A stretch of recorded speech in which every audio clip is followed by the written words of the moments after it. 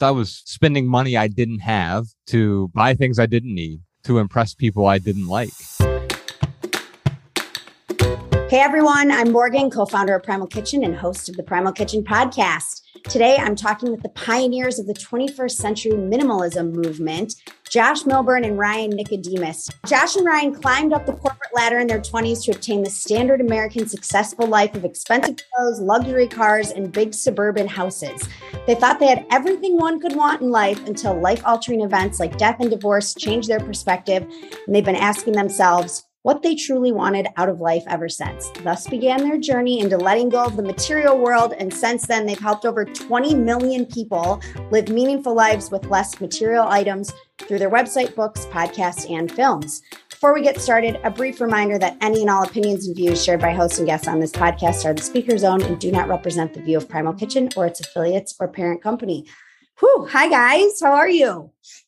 Howdy, doing great. Thanks for having us. Yeah, we're so excited. I was just saying before we started that I interview a lot of people, and my husband was most excited to have you guys on the show. He was most excited to hear I was interviewing you of anyone I've ever talked to. He did, I think this might be your minimalist challenge. This is like, I'm talking 2000, maybe, I don't know, 16, 17. He did like a 30-day challenge where on the first day you get rid of one thing, and then the second day you get rid of two things, and then the third day, three things. Was this a challenge you guys started?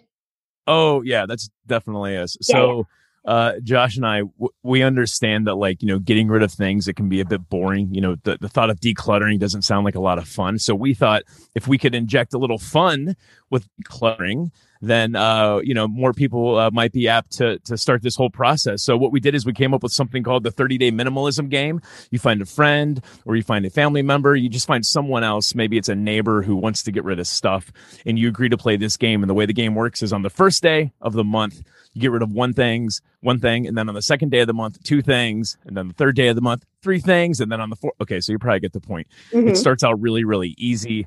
And then by like day 21, you're like, oh my goodness, I got to get rid of 21 things today, and then 22 things tomorrow. So it gets a little bit more difficult as the month goes on. But here's the thing.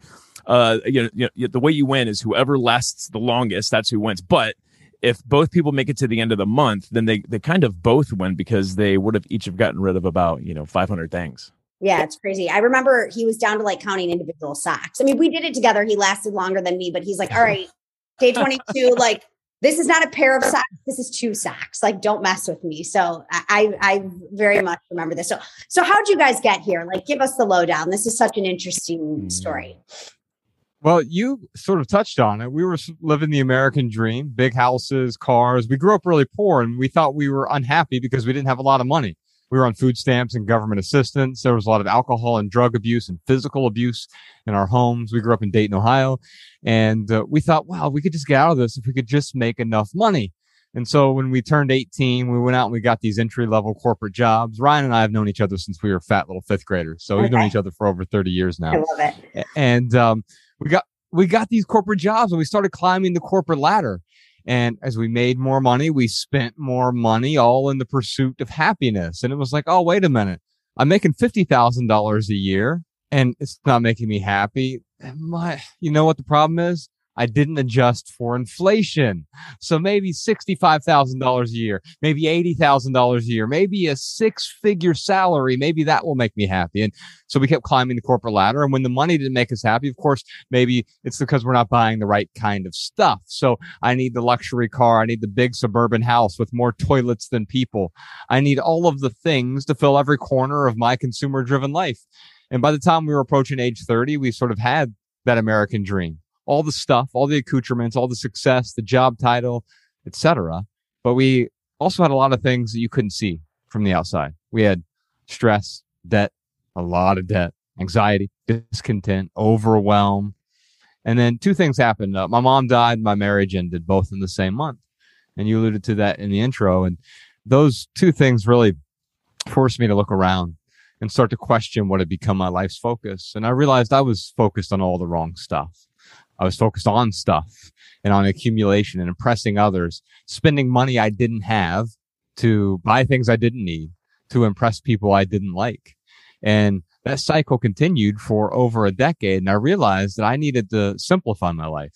I stumbled across this term, minimalism. There were a lot of people like Joshua Becker and Courtney Carver and Leo Babauta, different people who were minimalists, and they were all living different lives, but they had simplified their lives. And I realized like, oh, maybe this is a tool for me to simplify my life, not to find what is important, but to uncover what is important, what's already there by letting go of the excess stuff. You know, the average American household has 300,000 items in it. And that doesn't mean we're all hoarders. We just own a lot of stuff. And that'd be wonderful if it brought us more joy, more peace, more tranquility. But those things often bring the opposite. We all know that the more stuff we have, it's not the more happier we are. In fact, it often weighs us down. It gets in the way of the things that matter. I love it. Yeah. I always say all this stuff ends up owning us. We don't own this stuff. It's like, yeah. So you guys grew up. But then what? Okay. So you've had this like life realization. You've had all these like big major changes, but like you realize we want to minimalize, but then what? How do you guys embark on this journey together, and how did it start? Yeah. And then what? That's sometimes the hardest question, right? But as far as our journey into minimalism, I started noticing different things about Josh in the corporate world. Like one of the first things I noticed is he started setting boundaries with our boss and our boss's boss. And that was kind of sacrilege back in the day. I mean, you were at your boss's beck and call, and when they called, you answered. And Josh kind of stood up and he's like, "Hey, look, my life's out of control. I'm going to give you the best of myself that I can, but I'm going to have some hours where I need to not look at email or answer phones." And that, again, the first thing that stood out to me, like, what is going on with him? And I noticed him kind of walking around a little lighter, a little happier, a little bit more focused. And I went to him and I asked him to lunch, and sat him down, and I'm like, "Hey, man, what's going on with you, man? Why the hell are you so happy?" And he spent the next, 20 minutes telling me about this thing called minimalism. He talked about simplifying and paring down. And as he's kind of having this conversation with me, what I saw was a bunch of common sense stuff. I was like, oh yeah, if you don't have a lot of stuff, then you don't have to clean as much, or you don't have to have as big of a house, or maybe you don't have to go into debt. And that's really where I was. I mean, my life was a tornado of chaos. I had a lot of debt. I was drinking a lot. I was doing a lot of drugs. I was just, kind of all over the place. So minimalism for me was an answer to kind of settle down and to start to focus on what had become most important in my life. So I look at Josh. I excitedly announce, like, "All right, man, I'm in. I'll do it. I'm going to be a minimalist." Now what? I don't know what to do. So we came up with this crazy idea called a packing party, where we decided to pack all my belongings as if I were moving. And then I would unpack only the items I needed over the next 3 weeks. So Josh came over and literally helped me box up everything: my clothes, kitchenware, towels, TVs, electronics, framed photographs and paintings, toiletries. I mean, even my furniture, we covered it up. And over the next 3 weeks, I started unpacking things that were really adding value to my life. So, toothbrush, some bed sheets, some clothes for work, the furniture I actually used.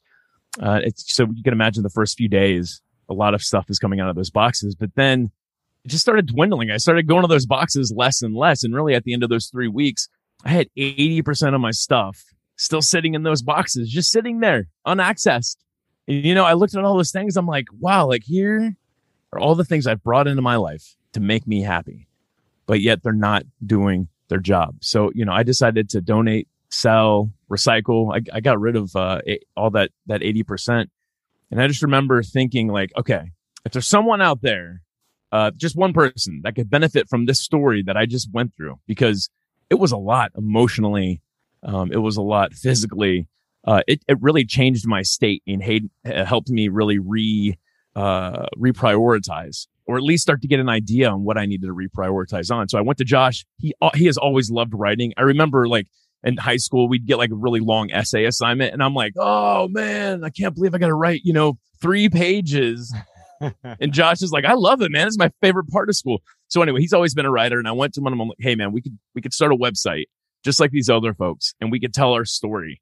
And I bet you there's at least one, if not 2, there's 3 people out there. So that's really where the minimalists.com started. It was with that entire story. I love it. And so you guys mentioned like you've learned, okay, what doesn't make you happy. Like we all think, I always say this, like, especially in LA, you like buy a car you don't need to drive to a job you hate. It's like just this rat race. And I've suffered from this as well. Like we sold the company, my life circumstances changed substantially. And how do you have the discipline to like live like Warren Buffett in the same house you grew up in, right? And not just ratchet up the lifestyle, you're on the treadmill, the whole thing. But like, what have you learned does make you happy then once you get rid of all the like excess fat, let's call it? Mm-hmm. The pursuit of happiness is one of the things that really makes us miserable. And it's so ingrained in our culture. In fact, it's even in the founding documents of America, right? Life, liberty, and the pursuit of happiness, right? And I have a problem with that because it presupposes that happiness can be pursued, which is a strange way to posit it. You know, I have a daughter. When she was a baby, I never said, well, she should do these 3 things to be happy. No, she was just happy when she was happy, right? She didn't have to do anything. She didn't have to acquire anything. A Rolex wasn't going to make her happier. A Mercedes-Benz G-Wagon was not going to make her happier. It's not to say there's anything wrong with those things. The problem is when we try to pursue those things as though they're going to make us happy. And the objects of our desire very often become the objects of our discontent. The things we think we want, we get them, and it turns out that everything we ever wanted isn't actually what we want. There's a substantial difference between the things that are truly essential in our lives, the things that add value to our lives, and the junk. A moment ago, I talked about the average household has 300,000 items in it, and that wouldn't be a problem if those things were all essential. Fortunately, we don't need 300,000 items in order to be happy, to be fulfilled, to be at peace. In fact, those things will get in the way of our peace. In our most recent book, Love People, Use Things, we have these 16 rules for living with less. And they're not really rules. They're just boundaries that Ryan and I have set up in our own lives. And they're adjustable for anyone. But one of those rules is what we call the no junk rule. And this is how we get unconfused by our things. And that rule states that everything you own fits in one of 3 piles. It's either essential, it's non-essential but value-adding, or it's junk. Now, we all have the same essentials for the most part. We all need clothing and food and shelter and education, transportation, vocation. And yes, those manifest differently for different people. You know, Ryan drives a different Toyota from what I drive, but we both have transportation, right? For some people, that means taking the bus or an Uber. For other people, it might mean driving a nice car that they can afford to pay for in cash. And so we all have the same essentials. Beyond that, though, the non-essentials that add value to our life, Ryan and I are not against stuff. That's a common misconception with minimalism. We're not the deprivationists. We're not monks or ascetics. We own some things, but everything we own as minimalists serves a purpose, or it brings us joy, and everything else is out of the way. So yes, I own a couch, right? And my family and I, we get value from that couch. The problem is thinking, well, if I owned a second couch, I'm going to be twice as happy. What if I put 10 couches in my living room? Am I going to be 10 times happier? No, of course not. Those other 9 couches are simply going to get in the way. So one couch might be non-essential. I could get by without it. I could live without a couch, but why do that if it adds value to my life? But adding more actually creates junk in our lives. So unfortunately, most of the things we own, most of the things we aspire to own, fit into that 3rd category. It's junk. We own a whole lot of junk, things that masquerade as though they're adding value, but they're actually getting in the way of living a more meaningful life. What are the most common junk things you see people owning? Oh, man. I think for me, when I was going through the boxes after the packing party, I came across this just random drawer, random box full of cables, USB cables, the little auxiliary cables, like all the little things that your electronics come with. And I was going through it because I didn't want to just like throw out everything. I was like, oh, I might need something in here. And I went through it, and like half of them, I didn't even know what they went to. So the other half I decided to toss out. And actually, it's funny, like Josh and I have a rule from the 16 rules living with less. It's called the 20/20 rule. Or you could call it the just in case rule. So we hold on to things just in case. I held on to all those cables just in case I might need them one day in some, hypothetical future. That is something that a lot of junk drawers are filled with. So the 2020 rule says this. It says if you're holding on to something just in case, you could go ahead and let it go, because you could probably replace that item for less than 20 minutes or in less than 20 minutes for less than $20. And now Josh and I, we instituted that rule back in 2011. And at first it sounds like, oh man, I don't want to have to spend $20 every day or every single time I need something. But the key is you hardly ever use it. You hardly ever use this rule. Josh and I have used it maybe 5 times between the two of us over the last 11 years. And it's actually a really low cost to pay to get rid of all that junk. Yeah, I love that. I have a question for you guys. This is a personal one. So I'm really good at getting rid of stuff. Like my mom growing up was like, if you haven't worn it in a year, get it out of your closet. Like we always have like a Goodwill donation pile. I like go to friends' houses and I remember my best friend, Natalia, who works for Primal Kitchen. I went over to her house to help her like organize some stuff because I like doing this. And she had boxes, my dad too, they're Apple product boxes, like 3-year-old iPhones, but you keep the box. And it was like in their bedroom. She's going to kill me. It was like in their bedroom on the nightstand. I'm like, Natalia, you have like 3 Apple product boxes for electronics. Like, what are you going to resell these? And you think you're going to get $20 more if it's in the original packaging? Like, what is happening here? My dad, he had like 19, like every iPad, iPhone, whatever he's bought for the last 15 years, he still had the box for it in the basement. I mean, that blows my mind. So my problem is not getting rid of the stuff, but then how do you have the discipline to not just reintroduce more junk? Like it's a never ending cycle on both sides. So what's your advice on maintaining the minimalism and not buying stuff you don't need? I think it's less about discipline, because discipline presupposes that it's difficult, right? I have to do this. I have to avoid this. The discipline to let go. Of course, letting go is not something that you do. We often think of it as something we do. I'm going to declutter. I'm going to clean out my closet. But the real letting go happens when we stop clinging to the things. And so we might be stop clinging to a material possession, but also stop clinging to a relationship that is toxic, or stop clinging to a career that is toxic or corrosive, right? And so instead of doing something to let go, it's about the stopping. But then in terms of bringing things in, the easiest way to organize your house is to avoid purchasing the things in the first place, right? Now, it's not to say we're against bringing new things in. I'll ask a few questions before I buy something. On our website, we've got this free wallpaper you can download. It's at theminimalists.com, and you just click on the resources page. There's 5 questions to ask before buying. And I'll give you a couple of those questions. One of them is, can I afford this item? Now, of course, can I afford it? Like the price tag. If it's a new phone and it costs $100 or $1,000, I might be able to afford the price, but can I afford the second price, the additional costs, the worrying about the thing, the charging the thing, the putting batteries in the thing, the replacing the thing, the repainting the thing, the whatever it is, upgrading the thing, all these additional costs. And so that's one question. But the other question I ask myself is, will this add value to my life? Every time I make a purchase, I'm asking myself, will this add value to my life? And if the answer is yes, okay, let's not deprive ourselves. Now, I have another rule called the 30-30 rule that helps me out. If something costs more than $30, I wait at least 30 hours to buy it. Now, why is that? Is it because I can't afford the $30? No, I can pull $30 out of my pocket right now and afford it, right? That's not the problem.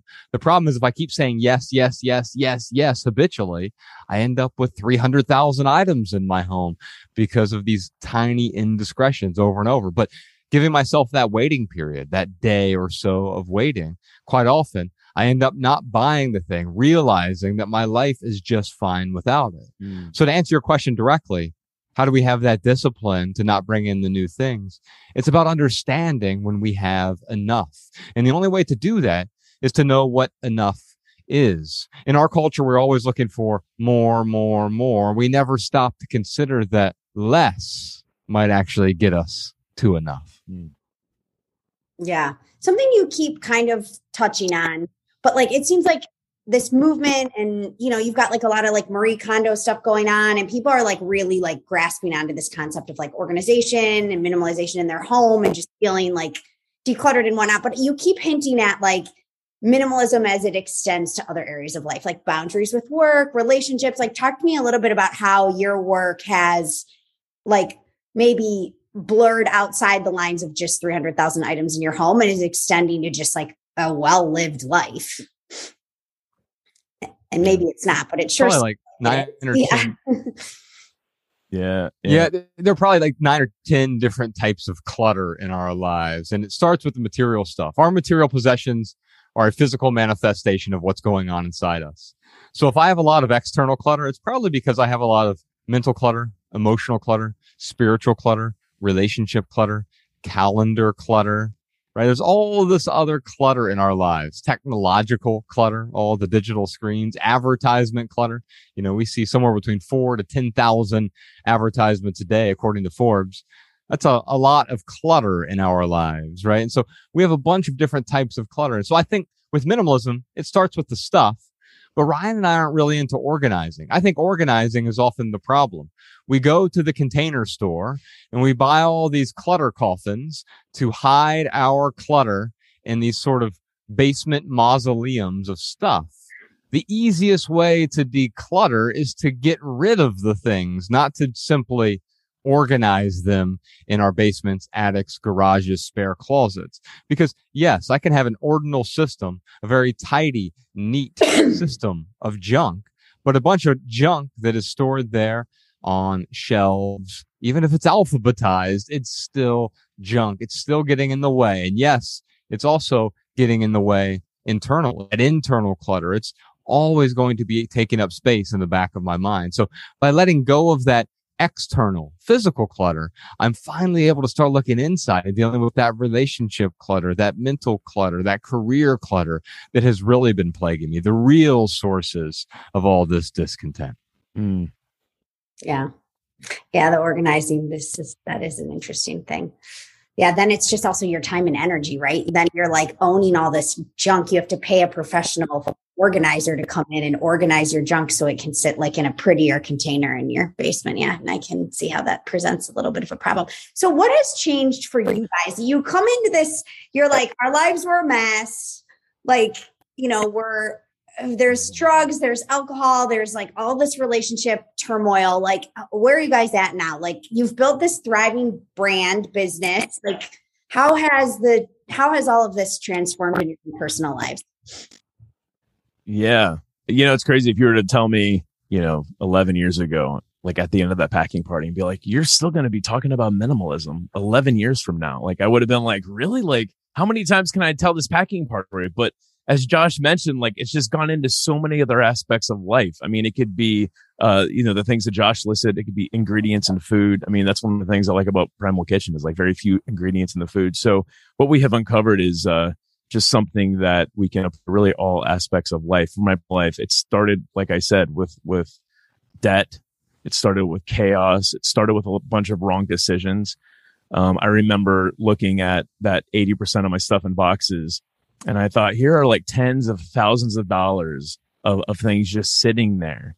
And as I was thinking about what I really prioritized in my life, it's funny because if you would have asked me at that time, hey, Ryan, what are your priorities? I would have said, it's got to be my health. If you're not healthy, then, are you really living? And it's got to be relationships. You got to have good relationships in your life, and you got to be cultivating that passion, that deep desire to do something. You got to grow. You got to contribute. And I probably could have rattled those off really easily. But when I looked at what I was actually doing with my time, I wasn't doing any of those things. I was just giving those priorities lip service. And that was one of the first revelations I had was like, hey, our priorities are not what we say they are. It's what we actually do. And when I was able to kind of clear all that clutter, get that 80% of stuff out of my life, I downsized my house. I got rid of my car payment, and I got to something that was much more appropriate for myself. I really had the time I had time to focus on what really mattered. So yeah, we're not offering or promising anything with minimalism. You get rid of all your stuff and still be completely miserable. Like that's totally possible. If you don't know why you're doing it, then it could be problematic. But for me, I knew why I was doing it. I was doing it to get out of debt, to get more time to think, to get more time to decide on what to do with my life, to get time to, get the help I needed to get off of all those, crazy substances I was on. And, once I was able to refocus, that's kind of where you see us now. I mean, we've been able to refocus this into so many different things. And I don't take it lightly. You called us, I was laughing at the beginning because you called us the pioneers of minimalism. And it's funny because like Buddha was a minimalist. Jesus was a minimalist. That's Muhammad so was a true. minimalist. I mean, the Stoics were a minimalist. But the fact that you called us the pioneers, I mean, it's a compliment. But to say that, we have any type of say or influence at all when it comes to this thing called minimalism, I'm very happy that we're able to have that responsibility. And like I said, I don't take it lightly or for granted at all.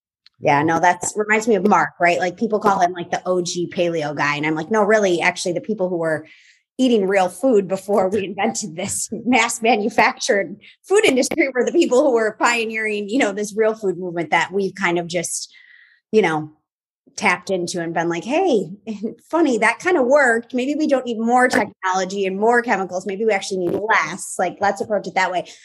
How do you think we got here? Like, how did we get here? You guys have done 2 amazing documentaries on just like consumerism in the US. Like, yeah. How did we get here and how are we getting out of this? Yeah. I mean, I think it's an individual. It's so highly individual, in fact, right? Because yes, would most people benefit from living a more intentional life, being more intentional with their resources, being more intentional with their diet, being more intentional with their money? Certainly. And some people will benefit way more than others. You've seen this in the work that you do. Some people have serious chronic illness and a few subtle changes, removing the toxic chemicals they're putting in their bodies from processed foods and tap water and soda and all these other things that are making us ill. By making a few subtle changes, it makes a dramatic shift in their well-being. Well, I think the same thing can be true with respect to our consumerism, right? Consumerism is merely the ideology that buying things is going to make us happier, more complete. And, of course, you're already complete. You're complete in an empty room. And the things that I bring into my life, then I want them to augment or enhance my experience of life, amplify my life. But I never anticipate that they're going to complete me. They're not even necessarily going to make my life, quote unquote, better. Right. And I think that's unfortunately, that's how we got here, is we're constantly striving to make things better, which means what? We're discontented with the way things are. We think we're not enough. We think we need to constantly improve, but recognizing that sometimes now improving means removing those toxic chemicals, removing the toxic stuff, removing the toxic relationships, that corrosive career that we have. Removing those things often makes us better, as opposed to adding more and more and more, which, yeah, it really stresses us out, right? And I have a lot of compassion for people. People call into our podcast all the time, the Minimalist podcast, and when they call in, you can hear the despair, the anxiety, the stress. I've gotten myself into the situation, and I have empathy for that because I've been there. I had almost $500,000 worth of debt.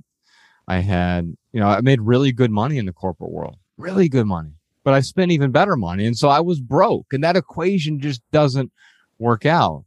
I had an oversized house that it's not that I couldn't afford it. It's that I didn't need it, right? So I couldn't afford it and I didn't need it. Why was I buying this?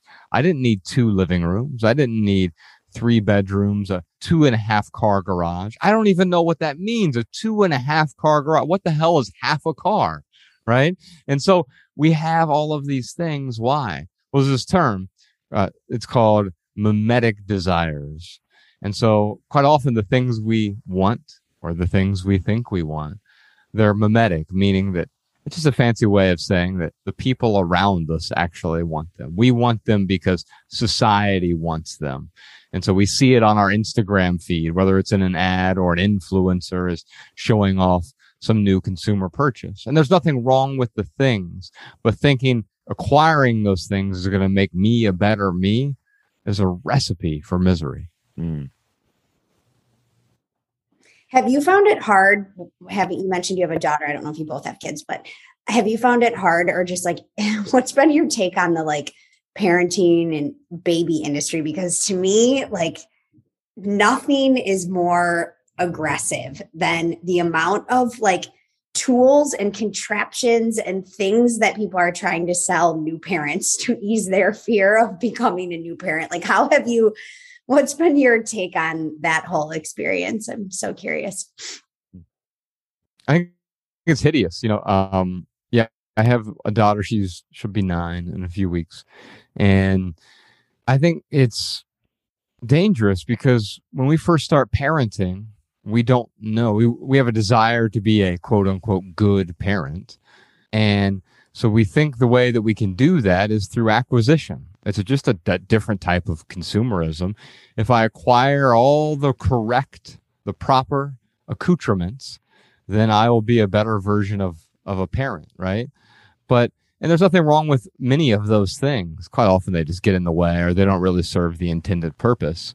And so they drain our bank accounts without doing much for our so-called parenting. But sometimes some of those things actually really do get in the way and harm our children. One of the worst things I've ever done for my daughter is give her access to a glowing screen. And it's addictive. We know it as adults. It can be so addictive. Imagine how addictive it is to a prepubescent child whose prefrontal cortex is not fully developed. And so I think quite often we look for shortcuts, but there are no shortcuts. There are only direct routes. And with respect to parenting, well, what is the main function of a parent?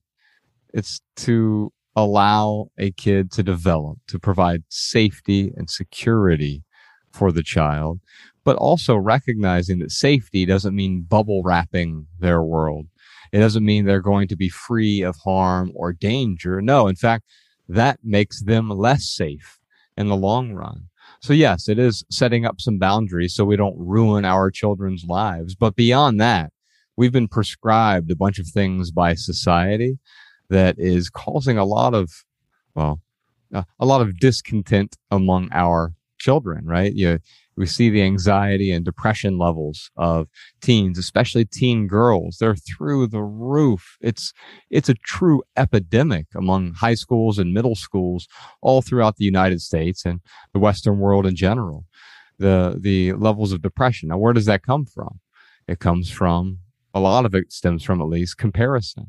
Comparison is a mental illness of sorts. And it's only amplified by our technology. And it's not to say I'm a Luddite. We should never use technology. Obviously, I'm talking to you through a microphone. We're using a camera here to do this. These are tools, right? But sometimes if we're not careful with these tools, we can accidentally use them to bludgeon the people we love, including our children. How do you handle that? Like, how do you handle the screen time with a 9-year-old? I mean, yeah. Ooh. Getting some feedback. Boundaries, right? Yeah. Boundaries. I don't have kids. I don't have kids, so it's really easy for me to give advice on kids. But, one thing I do know is that kids don't do what we tell them to. They do what we do. So, I think that's probably the first thing to consider when you're trying to set some boundaries with a child with the screen. They're going to mimic what you're doing. That's probably the number one thing to look at. What else do you think, Josh? Yeah, I completely agree with that, because you'll see it as something as simple as if I tell Ella, to eat with a fork, but then she sees me, grab an orange off of her mom's plate with my hand or something. I grab something with my hand, and of course, I'm saying one thing but doing another, right?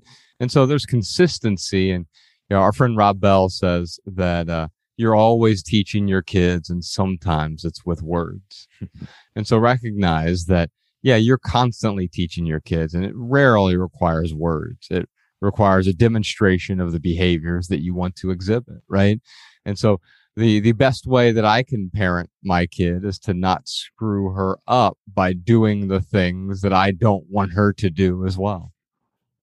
Yeah. No, I love that. Okay, so transitioning a little bit here, but who's inspiring you guys these days? Like, who are you following? What are you seeing in the world that is good? I look at a lot of the old role models. Whether it's like the Stoics or whether it's any religious figure. I think there's value in all of that. So for me, I look up to these folks because they were living simple lives and they were living meaningful lives. You can look at Henry David Thoreau. He's a great example. I really like Jim Carrey.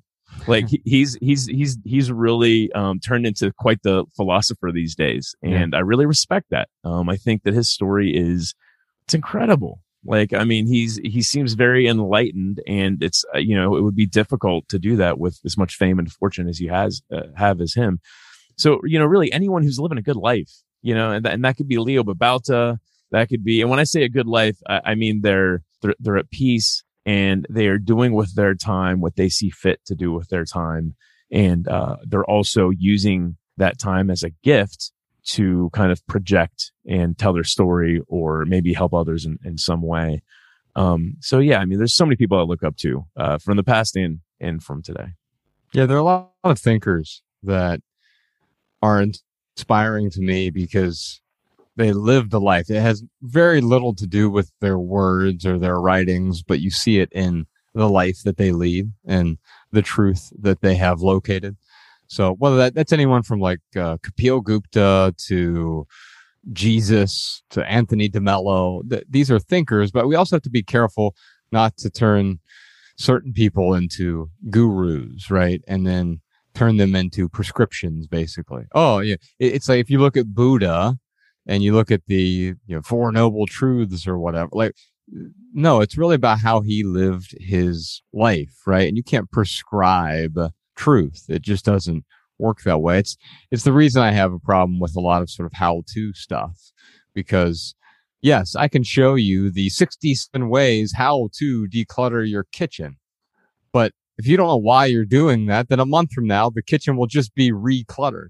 But if you have a deep, thorough understanding of how that excess is actually, why that excess is getting in the way, then once you let go of it, you're not going to bring it back in because you understand the suffering that excess causes.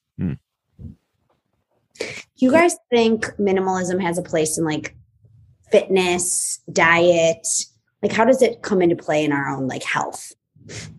Yeah, absolutely. I mean, it's funny. We pay, in LA, it's, hundreds of dollars a month to go to a gym, and you got all these crazy diets and you got, all this crazy exercise equipment. Have you seen the new version of the BOPUS? It's like, there's so many different things, but, we lie to ourselves and say that we need that in order to be healthy. And, really what we need is some movement, and we need, some good food.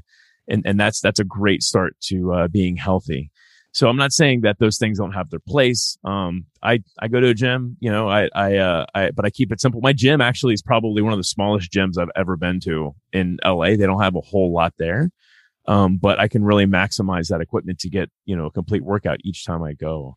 And then with diet, of course, yes. I mean, the first thing my wife does, when she gets something off the shelf, if it's in a package, which we try not to get too many things in packages, but sometimes you're on the road and you got to grab a little something. She looks at the ingredients and she's just like counting ingredients, and like the things with the least amount of ingredients is usually what she's going to pick up, because yes, these things certainly have a place. And as you know, with the paleo stuff, I mean, how simple did they eat? It was pretty simple.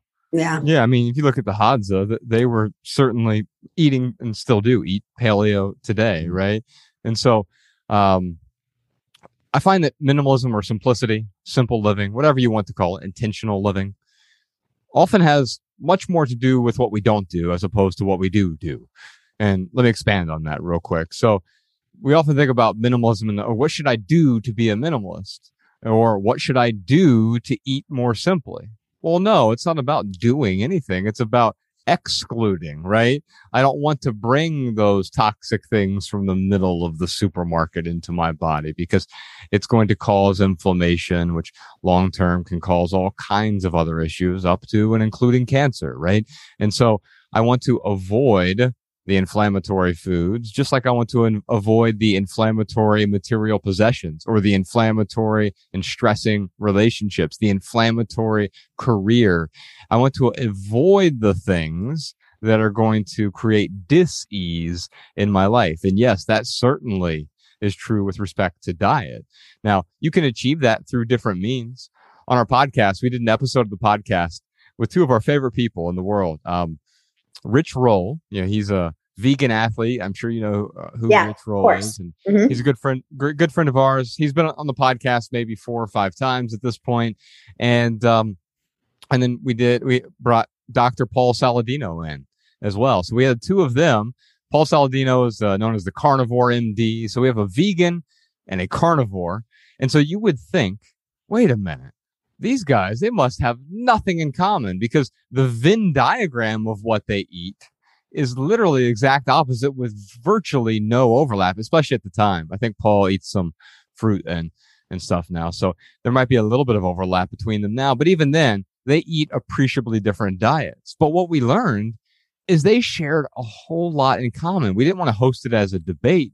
We wanted to find the common ground. And the common ground was pretty simple. What is a minimalist diet? A minimalist diet is a diet that excludes processed foods and refined seed oils.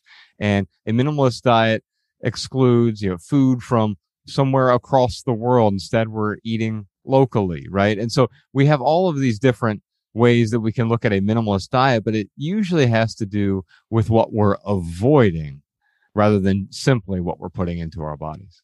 Yeah, I love that. I love that you had those guys on. It's been fun to see. Rich Roll's been really good about entertaining those kind of conversations with a lot of folks. So it's cool to see. Yeah, I totally agree. It's funny. You mentioned just like what I've been observing from afar. There's like this big plant-based movement going on, right? That's getting a lot of like investment. We've got like Beyond Meat and all these products, and they've replaced animal products that have one ingredient with these like super processed soy protein isolate combinations with 80 other ingredients to try to emulate meat. And I'm just left wondering, like, really, like, how could this be better for us than just eating a single ingredient food? But I digress. I would love to the 2 of them chat on that. Okay. Tell me, you guys, what your biggest failure in life has been and biggest success. You guys can each take one, or you can take both. Yeah, I'm happy to talk about both. I'm trying to think. We actually did this whole series on our podcast called Biggest Failure, and I know I did one. I'm trying to remember what I talked about. Do you remember what I talked about? I have a lot of failures, so how much time do you have? It's like, I'll just choose one, I guess. Yeah. Go for it. I'll tell you one. So when I got a phone call December 23rd of 2008, and my mom found out she had stage 4 lung cancer. And I think my biggest failure was not spending more time with her before then. We had a pretty strained relationship because when growing up, she was an alcoholic. Well, when I was growing up, she was an alcoholic. And I think that strained our relationship quite a bit. And unfortunately, I didn't spend as much time that last year of her life. I really wish I would have. That was a giant failure of mine. I don't really look at things. I tend not to look at things in terms of success and failure. I don't think success exists. I think it's a misnomer. I think it's nonsense. I think all the things, because I was really successful in my 20s. I had the 6-figure salary, the corporate job, the big house, the cars, luxury cars, plural. I had 2 Lexuses. I think Lexi might be the plural for Lexus. I had all the success, right? I had all the right friends and the proper connections and the networking events. And I was successful, but I was miserable.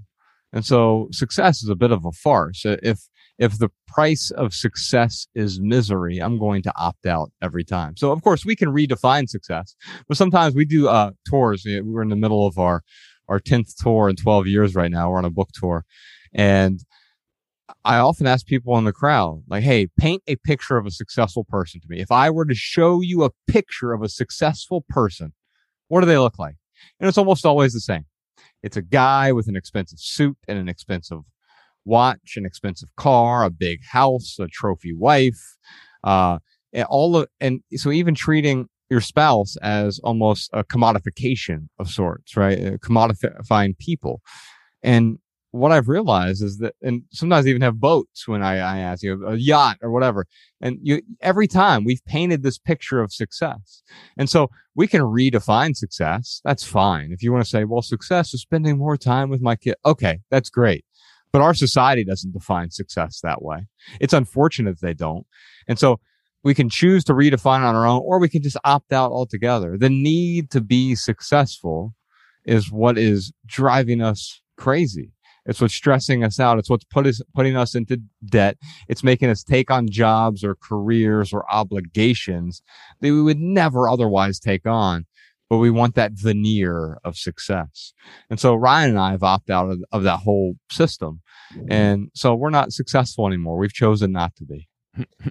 You guys are like, you're smart entrepreneurs here. So like, how do you wrestle? Do you ever feel like imposters, like guilty for the success of your movement and your brand and all of this? Like, how do you wrestle with that? Because I feel like that would be like a challenge, right? Like, oh, are we getting too big? Are we, I don't know. Is there any like internal dilemma that goes on or not really? Well, I mean, for me, like, yeah, imposter syndrome is something I certainly deal with. I wish I could sit here and be like, well, but at about year 7, I felt like I wasn't an imposter anymore. Yeah, I do. But I think, I heard this gentleman give a talk way back in like 2012. Chris Brogan. Mm-hmm. He gave this talk about, and he kind of opened up his talk with like, I have this feeling that one day there's going to be a knock at the door. And I'm going to open the door and it's going to be like the fraud police. And they're going to be like, we found you. We finally found you. You can't run anymore. And the more he looked at that, he kind of realized that, that this is a very common feeling.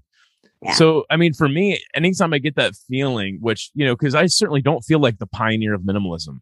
I don't feel like the voice of minimalism. And we, sometimes people will call us those things. So it's really about my self-perception. If someone else wants to, throw something on me, that's okay. Like I can't help what they, whatever they assign to me. But what I can help is what I put out into the world. So for me, anytime I start to feel like an imposter, just ask myself, like, well, are you being the most genuine version of yourself that you possibly can? Because that's what imposters do. They act like someone they're not. And as long as I can answer yes to that question and really like look in the mirror and like ask myself, hey, are you being the best version of yourself? Certainly I'm not perfect. There's always, I could probably eat better, probably go to the gym more, like there's always something that's going to be out there. But by and large, I really think answering yes to that question kind of helps me get past that whole imposter syndrome. Another, like, I'll talk about my biggest failure, which is probably, just any relationship I've had up until my wife right now. Like I have had horrible relationships. I have, there's been drugs involved. There's been cheating involved, lying, there's stealing. I mean, there's just been so much involved, that, really has taken me a long time to kind of learn from those lessons. But I'm not embarrassed about those things. Like those are things that make me, me. In fact, we wrote about those things in Love People Use Things. We wrote about all those mistakes because we want to show people like, hey, we're not perfect and you don't have to be perfect either. And even though we have screwed up so much, we really have been able to kind of refocus and start to live a life that is peaceful, that is meaningful. And here's how we did it. And maybe there's an ingredient here that you can kind of tweeze out and use for yourself. As far as like the biggest success, I'll say the most important decision I ever made in my life was like really going and getting help and getting off of all those narcotics. Like that was a big deal because, I just wouldn't wish that whole withdrawal, that those symptoms, I wouldn't wish it on my worst enemy. Like it's a really difficult thing to get through, but, I moved past it and, I feel really, really good today, but I do remember there was a point in my life where I just had these one of two choices. I was either going to like go left and continue down this road of ephemeral pleasure, or I was going to like go the other way and really start to do the work that I needed to do to live the life that I wanted to live. And I remember the day I made that decision to start, getting help. So was it a success? I mean, it depends on how you define success. I mean, I don't have a problem with the word success. If you want to call me successful, thanks. Do I look at myself as successful? No, I look at myself as just, someone who's living a genuine life. And I am so happy that I can do that, unimpeded. Yeah. And what are you guys working on? Like, so you said you're on your book tour right now. What else is going on for you guys entrepreneurially?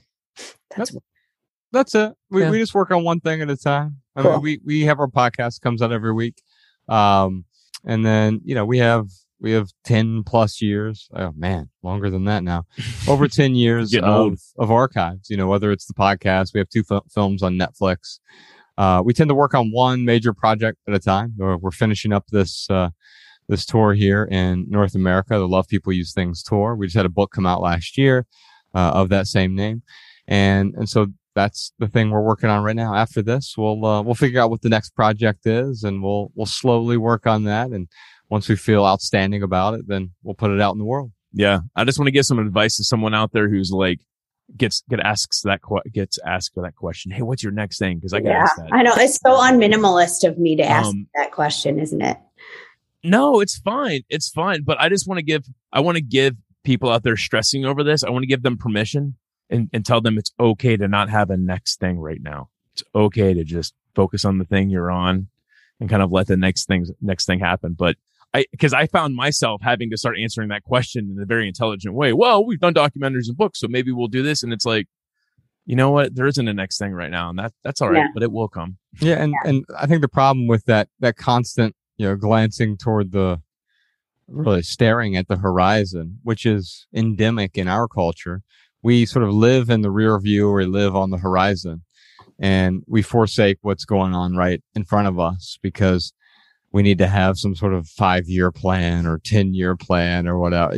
It's all sort of corporate vapid nonsense, really. And so how do we get around it? Simply by not trying to constantly have the next thing or the full plan. And I'll tell you that it's worked out fairly well for us, sort of accidentally. It's been a giant, beautiful accident the last 12 years of this minimalism thing. But if Ryan would have sat me down back in 2009 and said, all right, Josh, here's what we're going to do. We're going to go on 10 book tours. I'd say, well, for what book? Oh, well, actually, we're going to write 4 books together. And but in between that, we're going to make 2 documentaries, and we're going to put them on Netflix. I would have said, what is Netflix? And so I think it's a bit overwhelming. And so instead, finding the thing that really compels me, that's always the next thing. And so my short answer for you is that what is next is whatever is most compelling. And when we say yes to that, it means we have to say no to other things that may be somewhat compelling, but not as compelling as the most compelling thing. And whatever that is, we'll put our all into it. Yeah. We'll see what happens. It may turn out great. It may not turn out at all. Yeah. And sometimes I always say you need to make space for those things to come, like in the universe. Like if you are running around with a crazy life and you don't have any breathing room, I think opportunities don't come. I think sometimes when you just step back, relax, trust, I quit before I met Mark and started working on Primal Kitchen. I quit my job. We were on a juicy van trip, surf trip from San Francisco to San Diego with my now husband, and Mark called out of nowhere. And I just happened to be available because I had to quit a job and I didn't have anything going on. And he brought me on as a marketing consultant, and, here we are, 8 years later. But I think even in relationships, you're in a bad relationship and people don't end it. So they have no space to get into a good relationship. You're just stuck without the space. So I think that's a good insight. Okay. This is my last question I ask everyone, but I'm very curious for you guys because you both seem to be such open books. What is something most people don't know about you? I was paid to be an extra on the movie Milk Money. No way. Melanie Griffith, and I forget her co-star. Yeah, I lived in Lebanon, Ohio, and what grade was I in? I was probably 5th grade, right? Yeah, I remember. Grade. I remember you being there at the Village ice cream parlor. Yeah, we were at Barry Middle School. I think it's now a shoe store.